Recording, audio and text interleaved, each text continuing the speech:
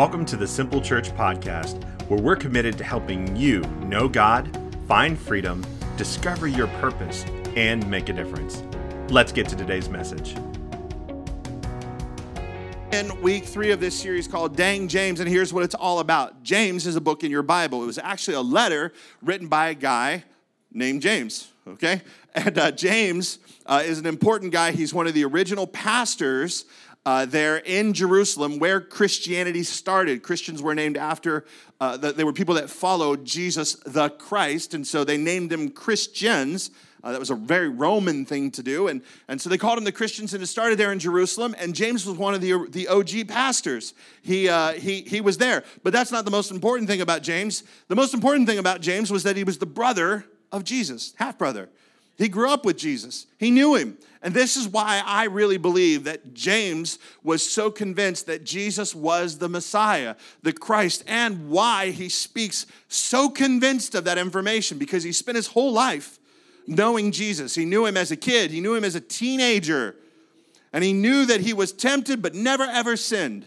He knew that about Jesus. He knew him before he stepped into ministry. He knew him on the job. He knew him in community. He knew him at church.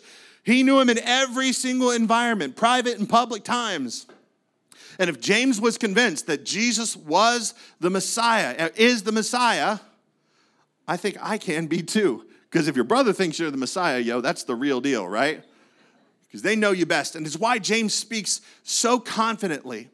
And I think this confidence that lends to the way he talks to us.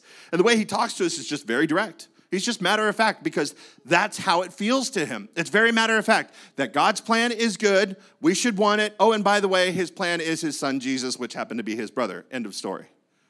James speaks so direct to us that as we're listening to him, I kind of get a sense, it's like, I hear what you're saying, James, but it also makes me feel a little bit uncomfortable.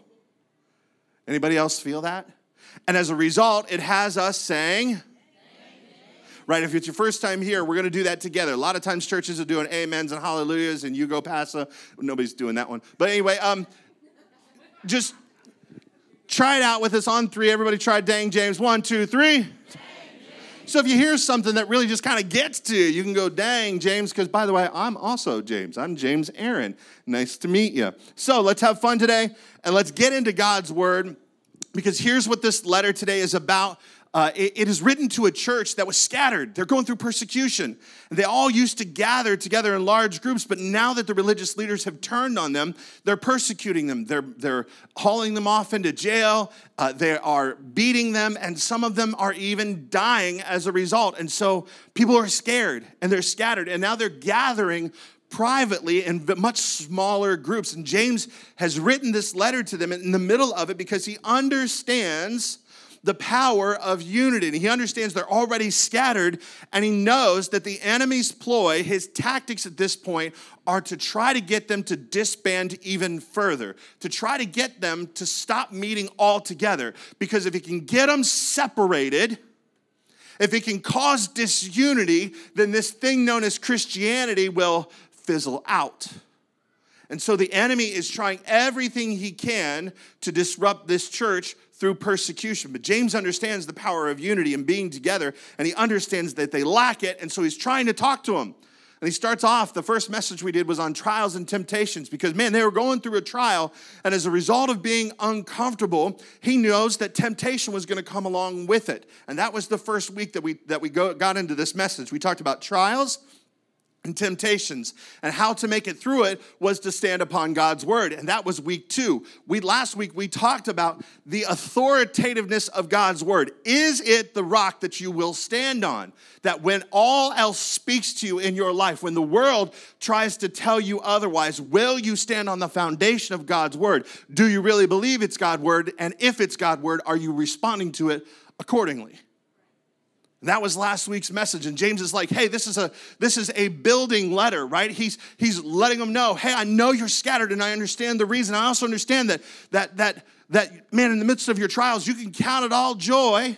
And when temptations come along, you can stand on God's word, because that's what Jesus did when the devil tempted him. He said, it is written, it is written, it is written. And that we can stand on that thing. It's a good thing for us in the midst of our storms. But today, what James wants to do is go on and talk about how the enemy is going to try to disrupt their unity, that he's going to try to further cause them to separate. And he sends these little instigators to break them up even more. That's what the enemy's work is. And throughout the whole book, James is calling out these instigators of togetherness and unity because he understands that togetherness and unity are powerful. He calls out gossip. He calls out pride and ego. He calls out speaking death instead of life, which, by the way, these may seem like very, very simple things in the grand scheme of the sins in this world. They're little things that we tend to dismiss. But like the great poet Gavin Rosdale said, it is the little things that kill. That hit a very, very small group of people. Dang, James. We cannot dismiss the little things. We can't. Too many little things are what destroy everything. Little roots of bitterness trouble the heart. Little bit of giving in to sinful desires lead to abandonment of our faith. Little false doctrine leads to heresy. A little bit of ill temper leads to hatred, abuse, and murder. A little covetousness leads to stealing. A little prayerlessness, well, it leads to spiritual blindness. And James is concerned over the little things that are disrupting the unity of this group and their togetherness. He's concerned. Jesus prayed in John 18. He said, God, let unity be a sign that these guys love me. Let it be a witness for them and for everybody else. Unity. It's something that Jesus valued. And he said, this isn't just for you to experience. Yes, there's power and unity for you to experience, but it's for the world's benefit around you. And the next thing out of James's mouth is to address one of these instigators to the unity. He's calling out, hey, this is a problem. And so what I'm going to do today is I'm going to read this whole selection. It's James chapter 2, verses 1 through 13. I'm going to read the whole thing, and then we're going to break it down. So here's today's instigator. In verse 1, he says, my brothers and sisters, believers in our glorious Lord Jesus Christ, must not show favoritism. There's our topic for today. He says, suppose a man comes into your meeting wearing a gold ring and fine clothes, and a poor man in filthy clothes also comes in. If you show special attention to the man wearing fine clothes and say, here's a good seat for you, but say to the poor man, you stand there or sit on the floor by my feet. Have you not discriminated amongst yourselves and become judges with evil thoughts? Listen, looky here, Linda, my dear brothers and sisters. Has not God chosen those who are poor in the eyes of the world to be rich in faith and to inherit the kingdom he promised those who love him? But you have dishonored the poor. Is it not the rich who are exploiting you? Are they not the ones who are dragging you into court? Are they not the ones who are blaspheming the noble name of him to whom you belong? If you really keep the royal law in Scripture, love your neighbor as yourself, you are doing right. But if you show favoritism, you sin and are convicted by the law as lawbreakers. For whoever keeps the law, the whole law, and yet stumbles at just one point, is guilty of breaking it all. For he who said, you shall not commit adultery, also said, you shall not murder. If you do not commit adultery, but do commit murder, you become a lawbreaker. So speak and act as those who are going to be judged by the law that gives freedom, because judgment without mercy will be shown to anyone who has not been merciful. Mercy triumphs over judgment. Dang, James. Favoritism, James points out, ruins togetherness and unity. And we have a responsibility, and my job today is to help us uproot that favoritism that we have. To challenge us to search ourselves and see if there is any favoritism in us, any discrimination within us, because it is disruptive. So what is favoritism? Favoritism, if you're taking notes, is giving unfair preferential treatment to one person or group at the expense of another. Favoritism is something that we see all across our world. We see it at home, we see it at work. In fact, Georgetown did a study on the impact of favoritism and what's going on in our homes and on the job. And it says 70% of mothers admitted to having a favorite child. Pause. I understand that. I've got 3 brothers on my mom's side. I grew up with these clowns, these jokers, my brothers. I love them. But there was always a tense conversation, intense fellowship, I shall say, around who was the favorite in the house.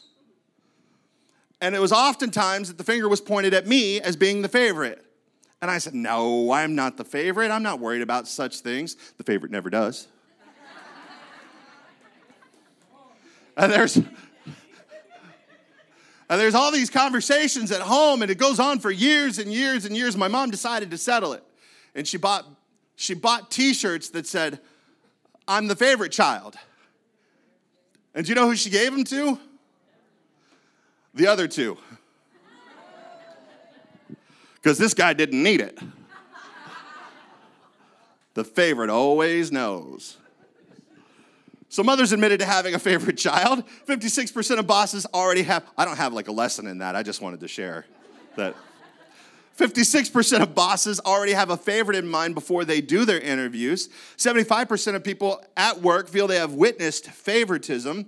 23% of employers admit to practicing favoritism. Favoritism is a leading cause of employee unhappiness and therefore turnover. And in the home, it can cause to children having detrimental long-term effects. Favoritism is disruptive. It's destructive at home, at work, everywhere. And it's no different. It causes the same problems right here at church. We must uproot favoritism because there's so much power to be experienced and discover in togetherness and unity. God gave us an example to follow. In fact, God himself lives in unity with himself. This is a great mystery. I'm going to try to explain it as simply as I possibly can, but it's this thing called the Godhead, that our God exists in three manifestations, though he is one. You say, Aaron, that math doesn't make sense because 1 + 1 is 3. How do you get 1 out of that? Well, because it's not 1 + 1. It's more 1 times 1 times 1 equals 1. That they operate in unity, though they have three different manifestations, God is one. We have the Father, we have the Son, we have the Spirit. God operates together in unity. And he's given us this picture. We see it especially in the garden, that Jesus in his humanity was like, God, I know, or Father, I know you sent me here to die for these people, but we can find another way. But also, not my will, but yours be done. That's unity. Submitting a will. He showed he had a preference. I don't want to do this, but I'll do it if you tell me. This is what you want. That's unity, and that's powerful. The enemy, our enemy, hates unity. He hates our togetherness. Why? Because he saw it in heaven. He was there and he experienced it long before he was what we picture as the red guy with horns and a pitchfork, which he's not, by the way. He's actually an angel of light. He never appears in a scary form. But he was in heaven and he saw everybody in unison bow together. He saw everybody in unison declare, holy, holy, holy. And in his pride and his ego, he wanted that glory. The same glory that all of heaven gave to the Father, he wanted for himself. And so he rebelled. And as a result, he was kicked out of heaven and he could no longer experience that power of togetherness and glory anymore. And he, as a result, doesn't want you to experience it either. He knows we're stronger together in unity, and he knows what Paul said to be true in Ephesians 4. He said, you were all called to travel on the same road in the same direction. So stay together, both outwardly and inwardly. You have one master, one faith, one baptism, one God and Father of all, who rules over all, works through all, and is present in all. Everything you are and think and do is permeated with oneness. Guys, that's God's plan for us. Oneness. And it's powerful. And James understands the enemy's plan. He understands the power of unity, and he understands how to lose it. He understands how fragile it is. That the little things that we leave unchecked in our lives can absolutely 100% disrupt unity. And he's waving a flag of warning. He's letting us know. And he's waving it about favoritism. He's being really clear today. And in this passage, he's letting us know what unity looks like so we can feel it. He said, I want you to feel this and I want you to see this here. Because if we feel it and if we see what favoritism looks like, then and only then we can become aware of how to change it. And so he helps us to see it. He helps us to feel it.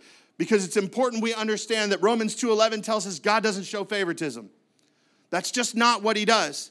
And there's nothing clearer than that in Scripture. God doesn't show favoritism. I've got 3 kids. And coming from a household where this tension was about the favorites, I understand it. And so I always talk to my kids and I would tell them, you're my favorite Trent David DeLong in the whole world. Dad, am I your favorite? Yeah, you're my favorite Trent David. You're my favorite Tyler James. You're my favorite Keziah Elise in the whole world. Because they were. It's really funny. The other day, my daughter went to Kentucky, and she was going with a friend down to visit family that we have down there, and I kissed her and I hugged her because I was headed out for the day, and she was going to take off. And then as I'm walking away, I text her.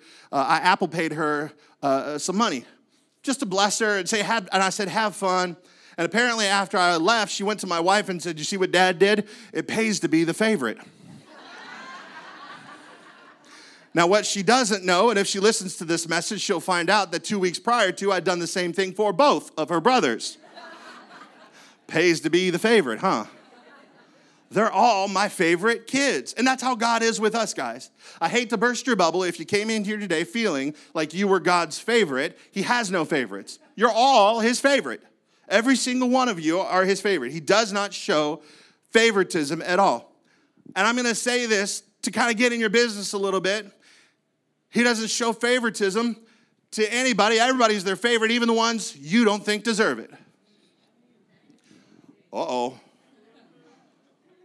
Because I would wager that some of y'all are like, well, there's some people that don't belong in this room. Maybe the homeless or the divorcee or the adulterer or the abuser or the addict or the promiscuous or the lost. No. They don't belong here. But God says, those are my kids. Them's my kids. And they belong. And he loves them just the same as your lying, gossiping, egocentric self. We are all his favorite. Every single one of us are. Favoritism is dangerous. It tears families apart.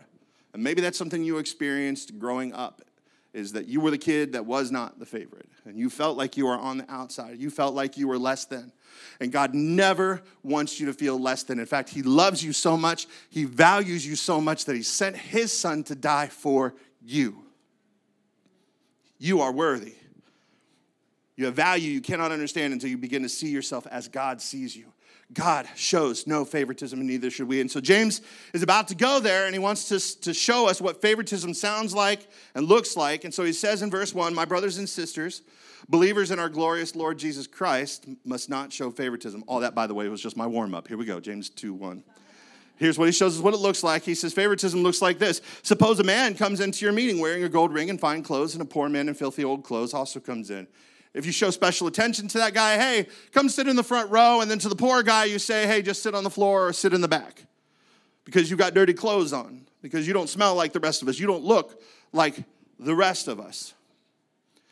James is letting you know, hey, favoritism, it affects what you see.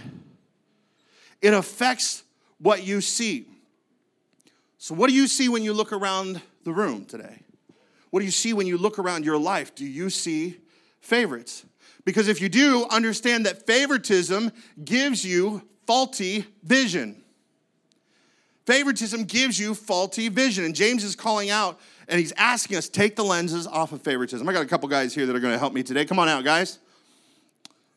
There they are. Stay right over here, buddy. And you stay right there on that mark. That's perfect. All right. This is Trent. This is Aiden. This is my son. This is not my son. This is actually Pastor Tim's son. Thank you guys for helping me. Now, the second they walked out here, did you feel the tension in the room? It's palpable. Let me identify you. There are some of you that are here, and you're like, yes. There might be one or two of you that are here. And then there are some of you, like Aiden's parents, that are kind of in the center that don't care. Sports ball, what's that? And they are over there. But there's tension. There's a tension that you feel because you see something. You see a team, you see a color, maybe you see a skin color, or maybe you see the way somebody dresses or their accoutrements, whether or not their wrists are iced out. You see their sarcastic t-shirts and their skinny jeans and their beards and their flannels, and you're like, yes, them is my people. And you make decisions about who belongs and who doesn't based on what you see.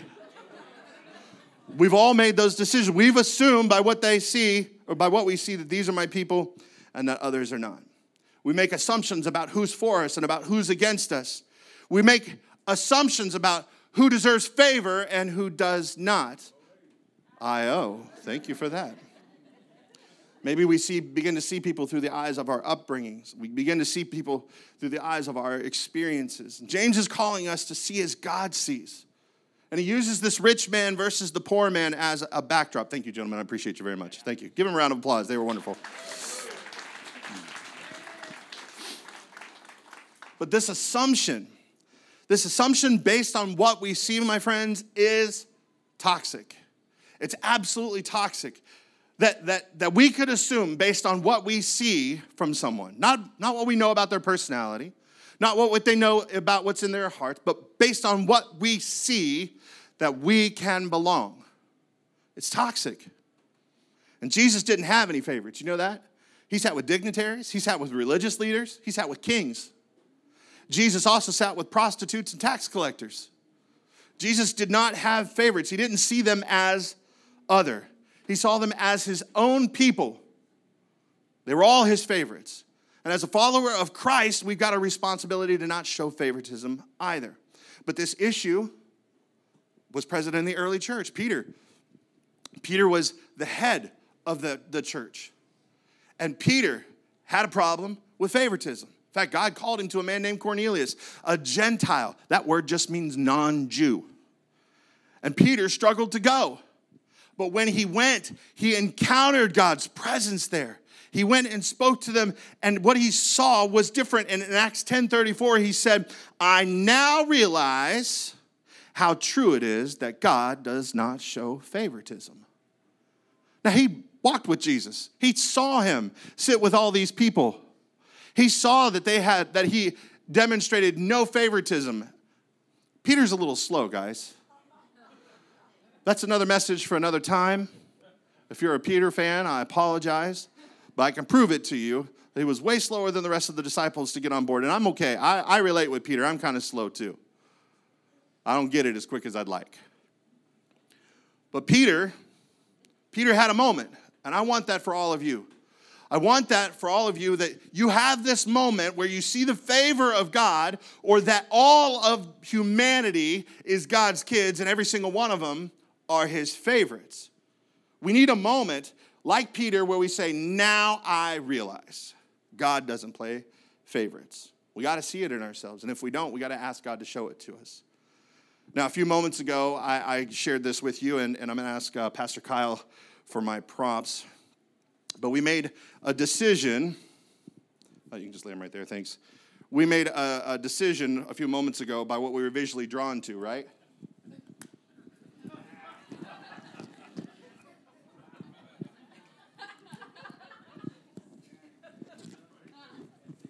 Well, we're going to take the time to do this.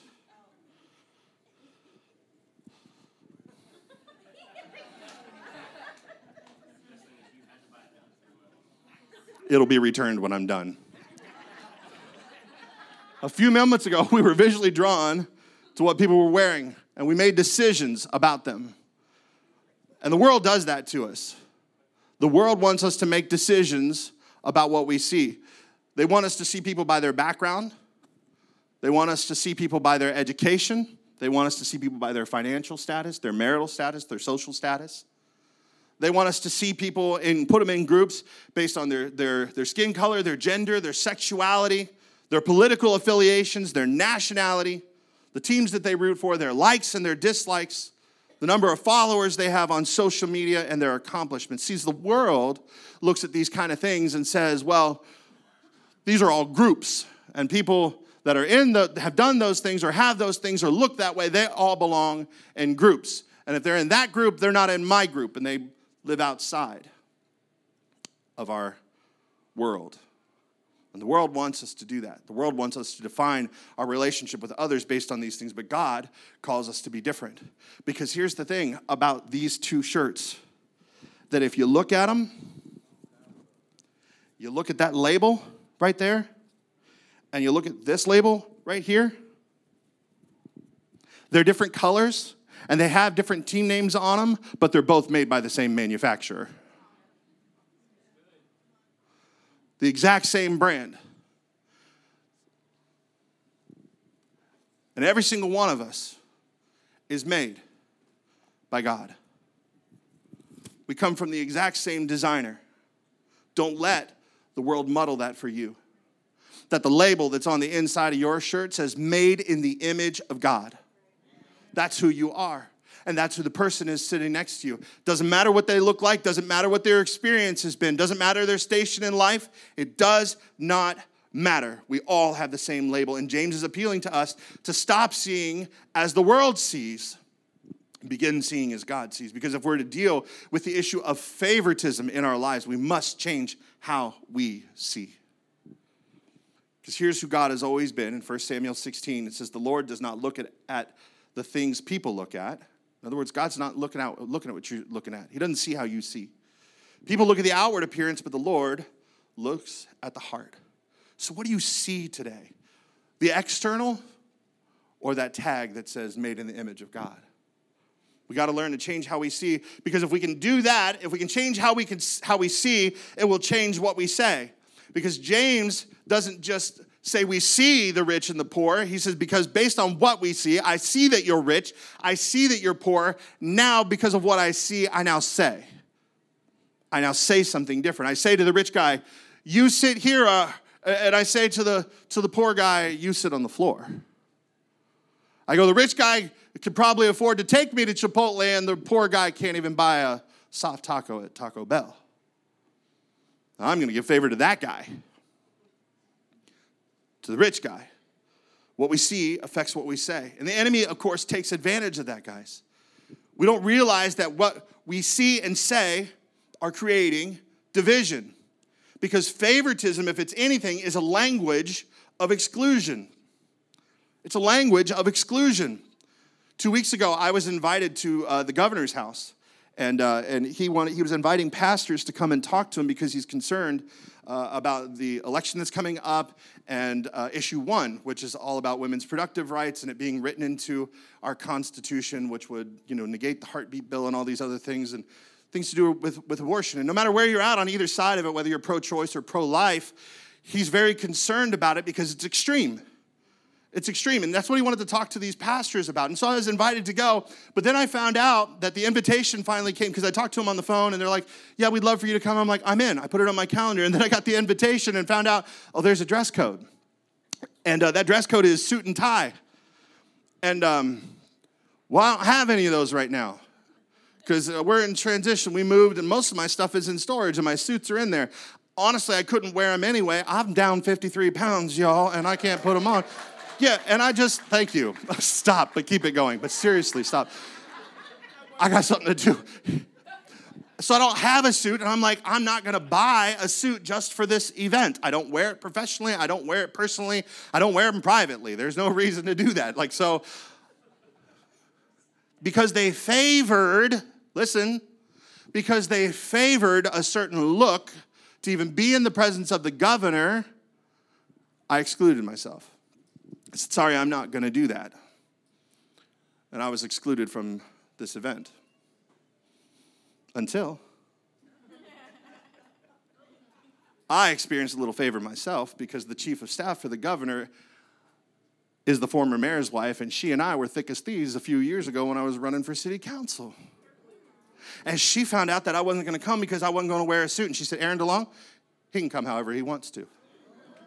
And I stepped into a moment of favor myself. Because I didn't want to end the story there. I just wanted you to know I stepped into some favor. And then I'm standing there in this room with a bunch of pastors who are all wearing suits looking at me going, is that guy the help? I think he's the gardener. I'm not sure. And the chief of staff, because I was wearing nice jeans and dress boots and a button down. But everybody else was dressed to the nines, and I'm not. And I'm standing in the midst of this place. The chief of staff walks in, walks past everybody, hugs my neck, and says, let's get this meeting started. But hear me, even in that, even though I experienced that moment of favor and I was thankful for that, it excluded everybody else. Favoritism is a language of exclusion. Excludes people. And the enemy wants people left out. He wants them to feel like they don't belong. And favoritism does just that. It creates a divide between us and them. It's exactly what it does. Keeps us divided. Keeps us fighting amongst ourselves. Never able to realize the power of togetherness and unity. He doesn't want that for us. But the Bible tells us that where 2 or 3 are gathered together, there I am in the midst of them. And the enemy wants to keep us apart, divided. We have to change how we see so we can then change what we say, so that we can experience the power of togetherness. So what do we see? What do we say and what do we do? James tells us in verse 8, he said, if you really keep the royal law found in Scripture, love your neighbor as yourself, you are doing right. But if you show favoritism, you sin and are convicted by the law as lawbreakers. Verse 12, he says, speak and act as those who are going to be judged by the law that gives freedom, because judgment without mercy will be shown to anyone who has not been merciful. Mercy triumphs over judgment. So you want to know how to eliminate this instigator of division? If you want to deal with it, how to overcome favoritism, the answer is simple. It's to love your neighbor as yourself. It's to love deeply and widely, no matter how messy that gets, no matter what they look like, no matter what their experience is, no matter the sins they've committed, no matter the sins they're committing. Stop seeing people like the world does. Mercy triumphs over judgment. They belong to God, and therefore they belong to us. They belong. We see as God sees, and we choose to love without boundaries of favoritism. We can really experience togetherness. Because let me tell you how God loves you. Corey Asbury wrote that it's an overwhelming, never-ending, and at times feels like to us from our perspective, reckless. That's how God loves us. And in turn, we are to love people the same way. Because let me tell you what love does. Love finds a way for unity when the world can't find one. See, when the world is out there fighting and bickering over teams and skin color and social standing and on the list goes, mercy will triumph over judgment. Mercy will triumph. Love finds a way when there are differences that would keep us apart according to the world. God is love, and that love calls for togetherness and unity. So we change what we see, we can change what we say, and we can choose to let love bring us together because mercy triumphs over judgment. And I have one last warning for you. This is from the book of Proverbs. And Solomon says this in Proverbs 28:21. Playing favorites is always a bad thing. You can do great harm in seemingly harmless ways. Friends, favoritism is not a victimless act. It's not. It harms and it brings division. What God has for us is love and unity through togetherness. Now, let me tell you something. I've got just a few moments left here in my message today, and I just want to share with you. God has given us a great work to do here at this church. He's given us an incredible community of people to love. And there's a lot of brokenness out there. There's a lot of broken homes. There's a lot of broken relationships. There's a lot of broken lives. And we cannot be a people who live lives of favoritism. We must be a church who lives our lives with our arms wide open, ready to love. Because their labels are the same as our labels. That in time here, and I'm telling you, as soon as we have the funds, we're going to execute. But we're going to have a laundry facility here, a shower facility here for people that don't look like you. And they're going to get invited to church on Sunday morning. And they better come into a house where some people have done some work, where we've said you belong right here because you are a child of God. I need people of all creeds, of all races, of all skin colors, of all backgrounds to be welcomed in this house. And that's God's plan for us too. And I need us to search our hearts today. So let's get after it in this moment. That if there's any kind of favoritism or discrimination among us, within us, that we allow God to do the work to uproot that in our hearts and lives. Let's pray. Father, today I'm asking you to search us. That James is so clear today as he points to the power that we can experience of unity. The Lord, we've seen it on display for us in the heavens between you and the Son and the Holy Spirit. And Lord, some of us, we just simply don't know the power of unity, but I pray that in this church we would experience it, Lord. That the discrimination and the favoritism would be eliminated from this place. That it would be eliminated from our hearts. It would be eliminated from our speech. That it would be eliminated from our thoughts, our homes, our workplaces, our small groups, our places of community, our sports fields and arenas, and all the places, Lord, that we as Christ followers find ourselves. May we be a people who see as you see and say as you say. That we are willing to call out, you belong. That you are made in the image of God. And you belong. You belong before you believe. You belong before you get cleaned up. You belong. You belong. So Lord, help us to experience the power of unity. And as you convict us, help us to repent, to begin restructuring our lives and turning away from acts of discrimination and favoritism. May we, Lord, live our lives as you do, with arms wide open, love abounding, and mercy that will triumph over judgment. As we continue to pray in this space and in this moment, there is somebody in this room. I'm not sure who it is, but this whole service has been for you. And it's for this moment. It's this moment right here where you have an opportunity to begin a relationship with God, because you're here today and you find yourself far from him. You're here today and you're like, Aaron, I don't have a relationship with a God that loves me like that. Let alone a God that has a people that love like that. And today you're feeling conviction in your heart. What you're feeling is a drawing. What you're feeling is a call. It's an assurance. I need this. And if that's you and you're here today, you can begin a relationship with God. You just place your faith, your trust, your hope in Jesus. Jesus lived a perfect and sinless life, and he laid down his life as a sacrifice in place of us paying for our sins. Which, by the way, we couldn't. We would spend eternity in separation from God in a place called hell, trying to pay for our sins. But Jesus came and he gave his life. He died on the cross and rose again in 3 days.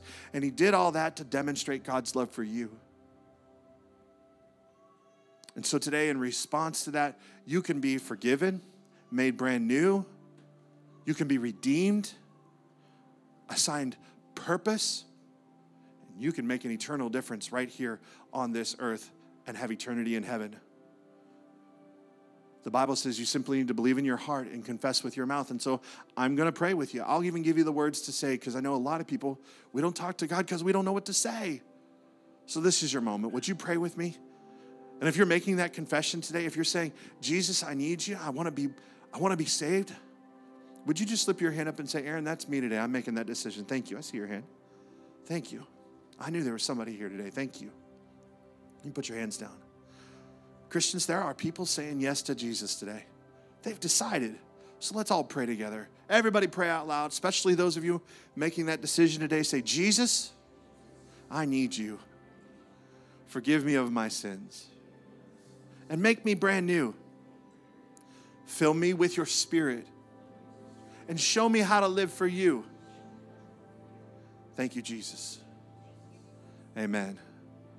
Man, heaven's having a party over you. Simple Church, celebrate with those who said yes to Jesus today.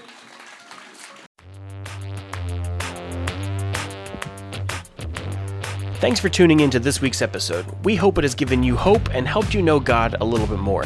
The goal of this podcast is to reach beyond our walls and connect with people far from God. If you'd like to join us in doing that, there are several ways for you to get involved. First, you can pray for us as a church. Prayer is our first response and our greatest resource. Pray for opportunities that we can boldly step into, make a difference in our community and around the world as we proclaim the good news of Jesus. Second, share this episode on your social media accounts and directly with your friends. It's easy to do through whatever platform you're currently using to listen to this message. Just click share and follow the prompts. Finally, you can support the mission through your generosity. The best part about this is that it's also an act of worship, where you express the priority of your love for God and others through your finances. Links to give are in the show notes, or simply visit www.mysimple.church/giving. We are so thankful you joined us today and hope you'll consider joining the mission of our church in some way. Thank you again, and we'll see you at next week's episode.